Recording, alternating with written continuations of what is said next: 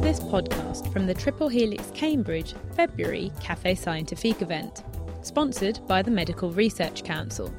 I'm Meera Senthilingam from thenakedscientist.com.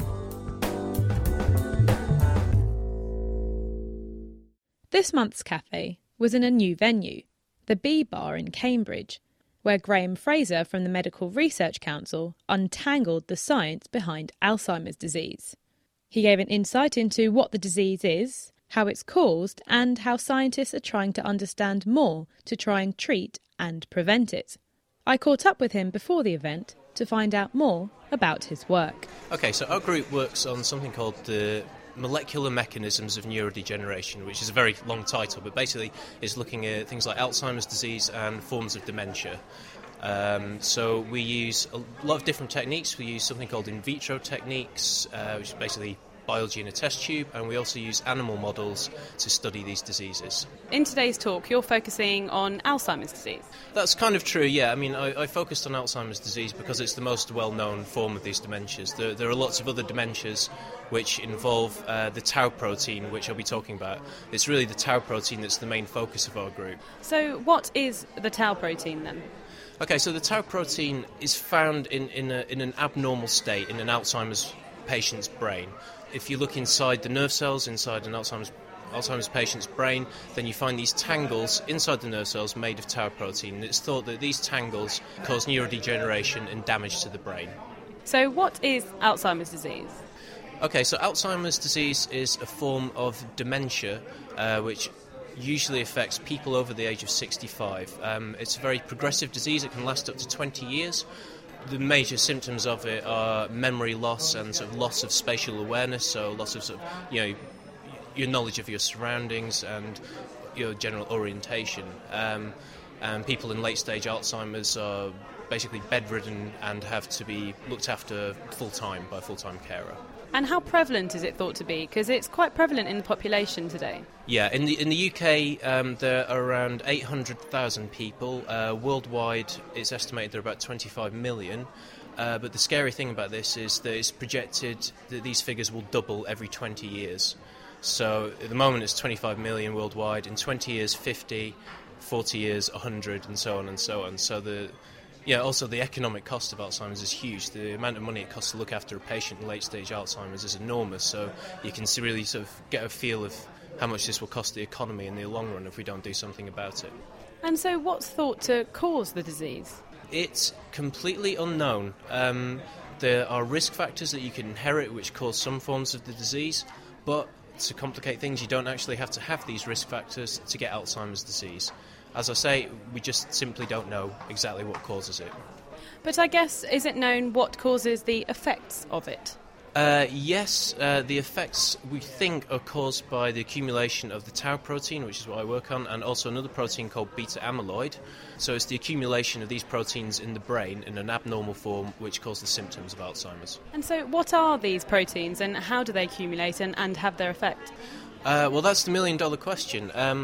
We don't really know what beta amyloid protein, what its function is in the brain, but it kind of it ends up in an abnormal state. Again, we don't know how, and it kind of sticks to the outside of nerve cells.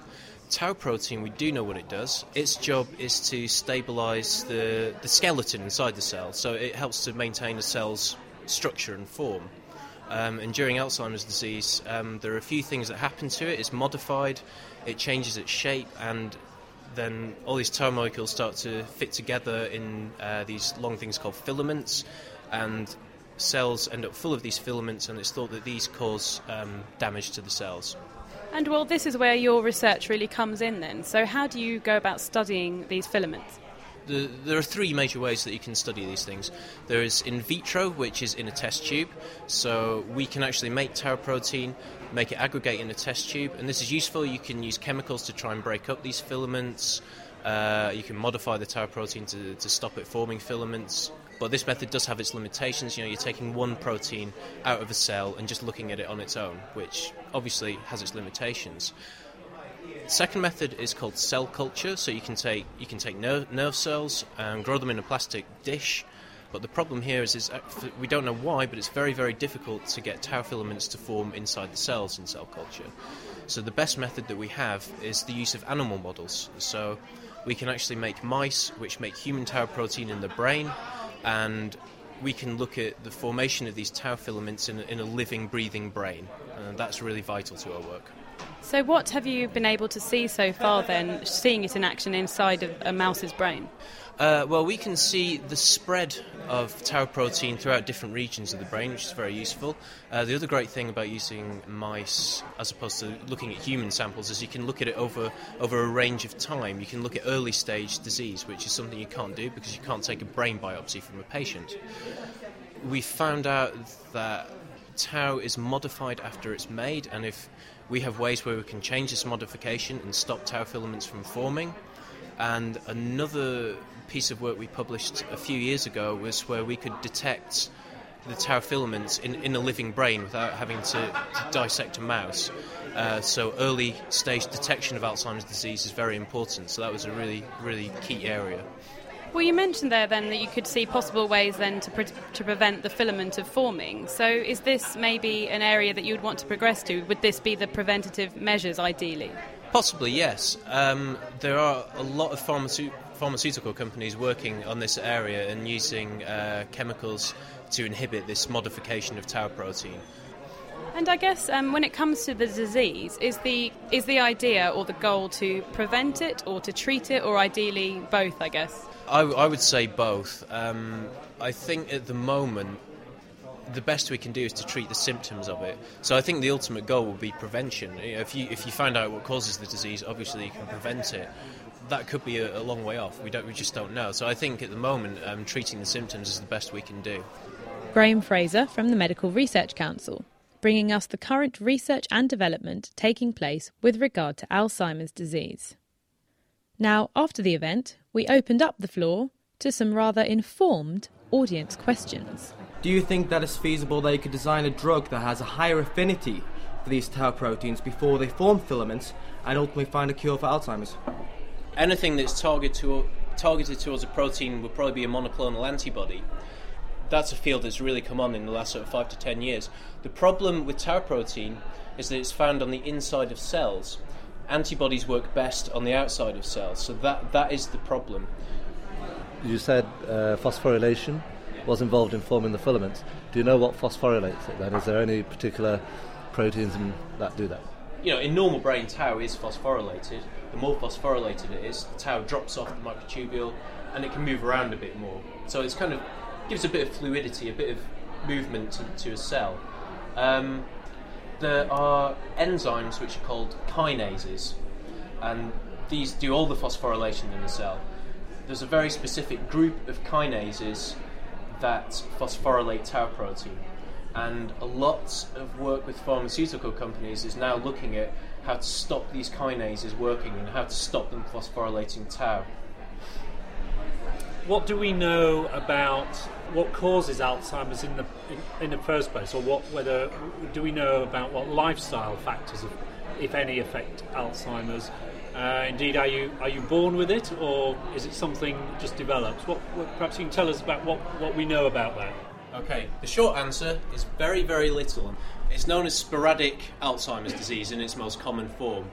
So, whilst there are some forms of Alzheimer's disease where you can inherit something called a risk factor that makes it far more likely that you'll develop Alzheimer's disease, for most people you don't have these risk factors and you still get Alzheimer's disease.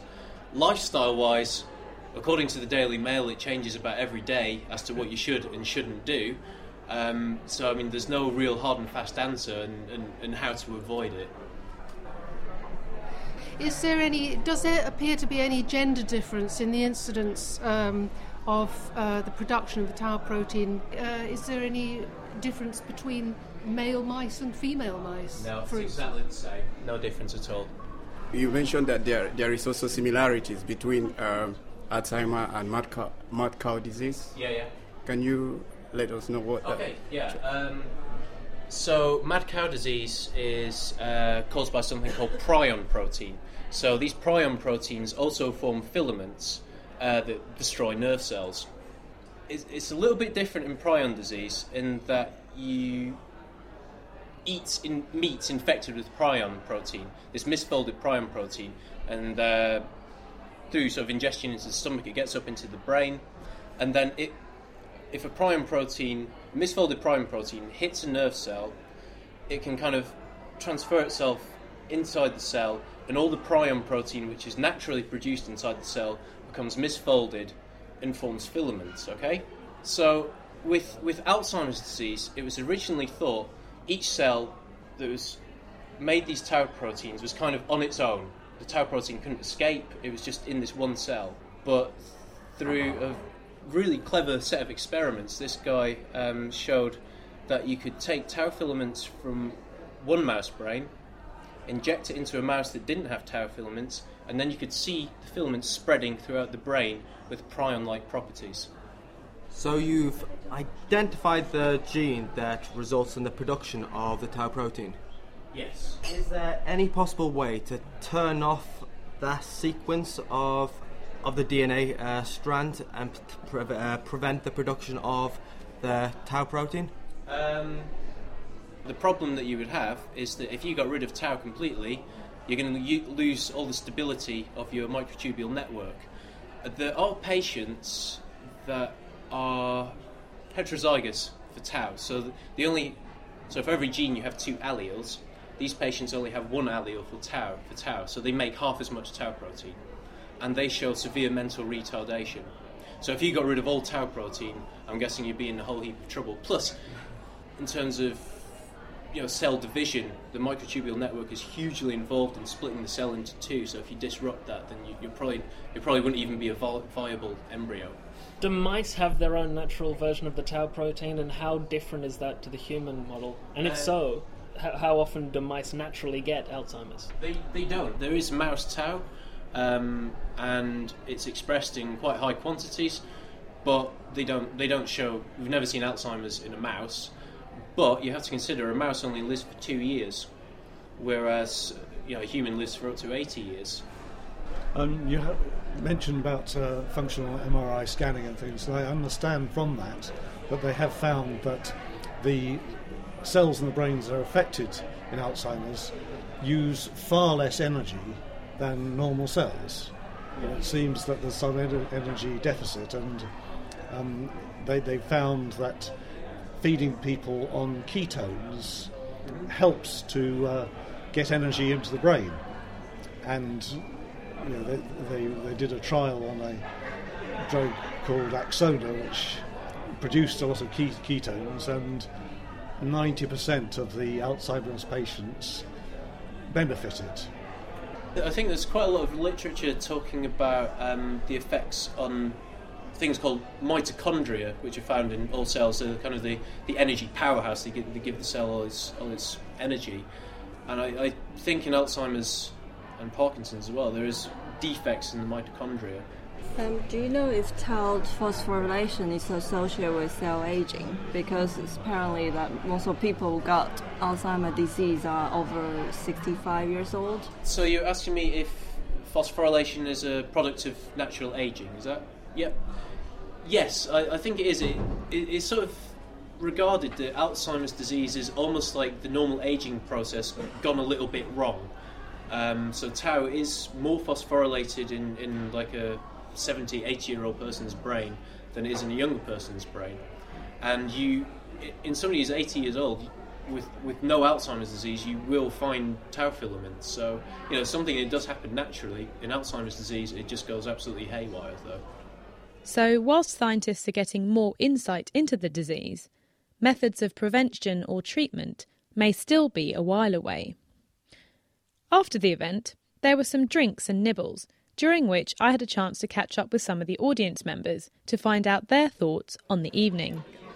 It was really good. The speaker was excellent, very clear.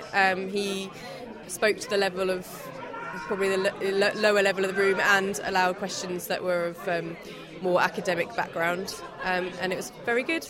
Did you know much about Alzheimer's before? No, it's not a field that I've ever worked in. So great, so you're the perfect target audience. So what did you learn about it perhaps, or what did you find particularly interesting about it? I found it interesting that it seems to be prevalent in humans rather than across species as a whole, and I wondered what we could learn from that, and if it's just because humans live longer, or whether it's something different in our genes. I thought it was great. I don't have a biology background at all, but I found it interesting, easy to understand. Did you learn much about the disease that you didn't know or think about before even? Yes, I didn't know a lot about Alzheimer's at all, and it was really interesting. Does anything in particular kind of stick in your mind about it? I think just the level of understanding that, and the level of research that's been undertaken. It almost seems like they're on the brink of some kind of discovery, but not quite there yet. I thought it was great. It seemed to be a nice, a comprehensive level of explanation, going from everything which from people who don't know what electron microscope is to talking about different ways of tagging and looking at different phenotypes later on. So no, it was good. I guess it's the human aspect. You can relate to it on different levels. Everyone's always got someone they know or in their family, and it's just always good to hear a sort of an explained version. You don't get the spin from the media with. So was it quite helpful then, and did you learn a lot? It's insightful, learning about the different proteins and the way things bond and so forth, and the way they're detecting it, and that's sort of the research behind it that you don't really get to hear about. So will you be coming along to more cafes? I will indeed. So Graham reached his audience well on all levels and opened their eyes on the workings of an increasingly common disease. Now, that's it for this month's podcast. But if you've enjoyed what you've heard so much that you'd like to attend a Café Scientifique for yourself, details of future events can be found online at cafescientifique.org/Cambridge. The Triple Helix Cambridge Café Scientifique is sponsored by the Medical Research Council, and this podcast was produced by me, Meera Senthilingam, from thenakedscientists.com.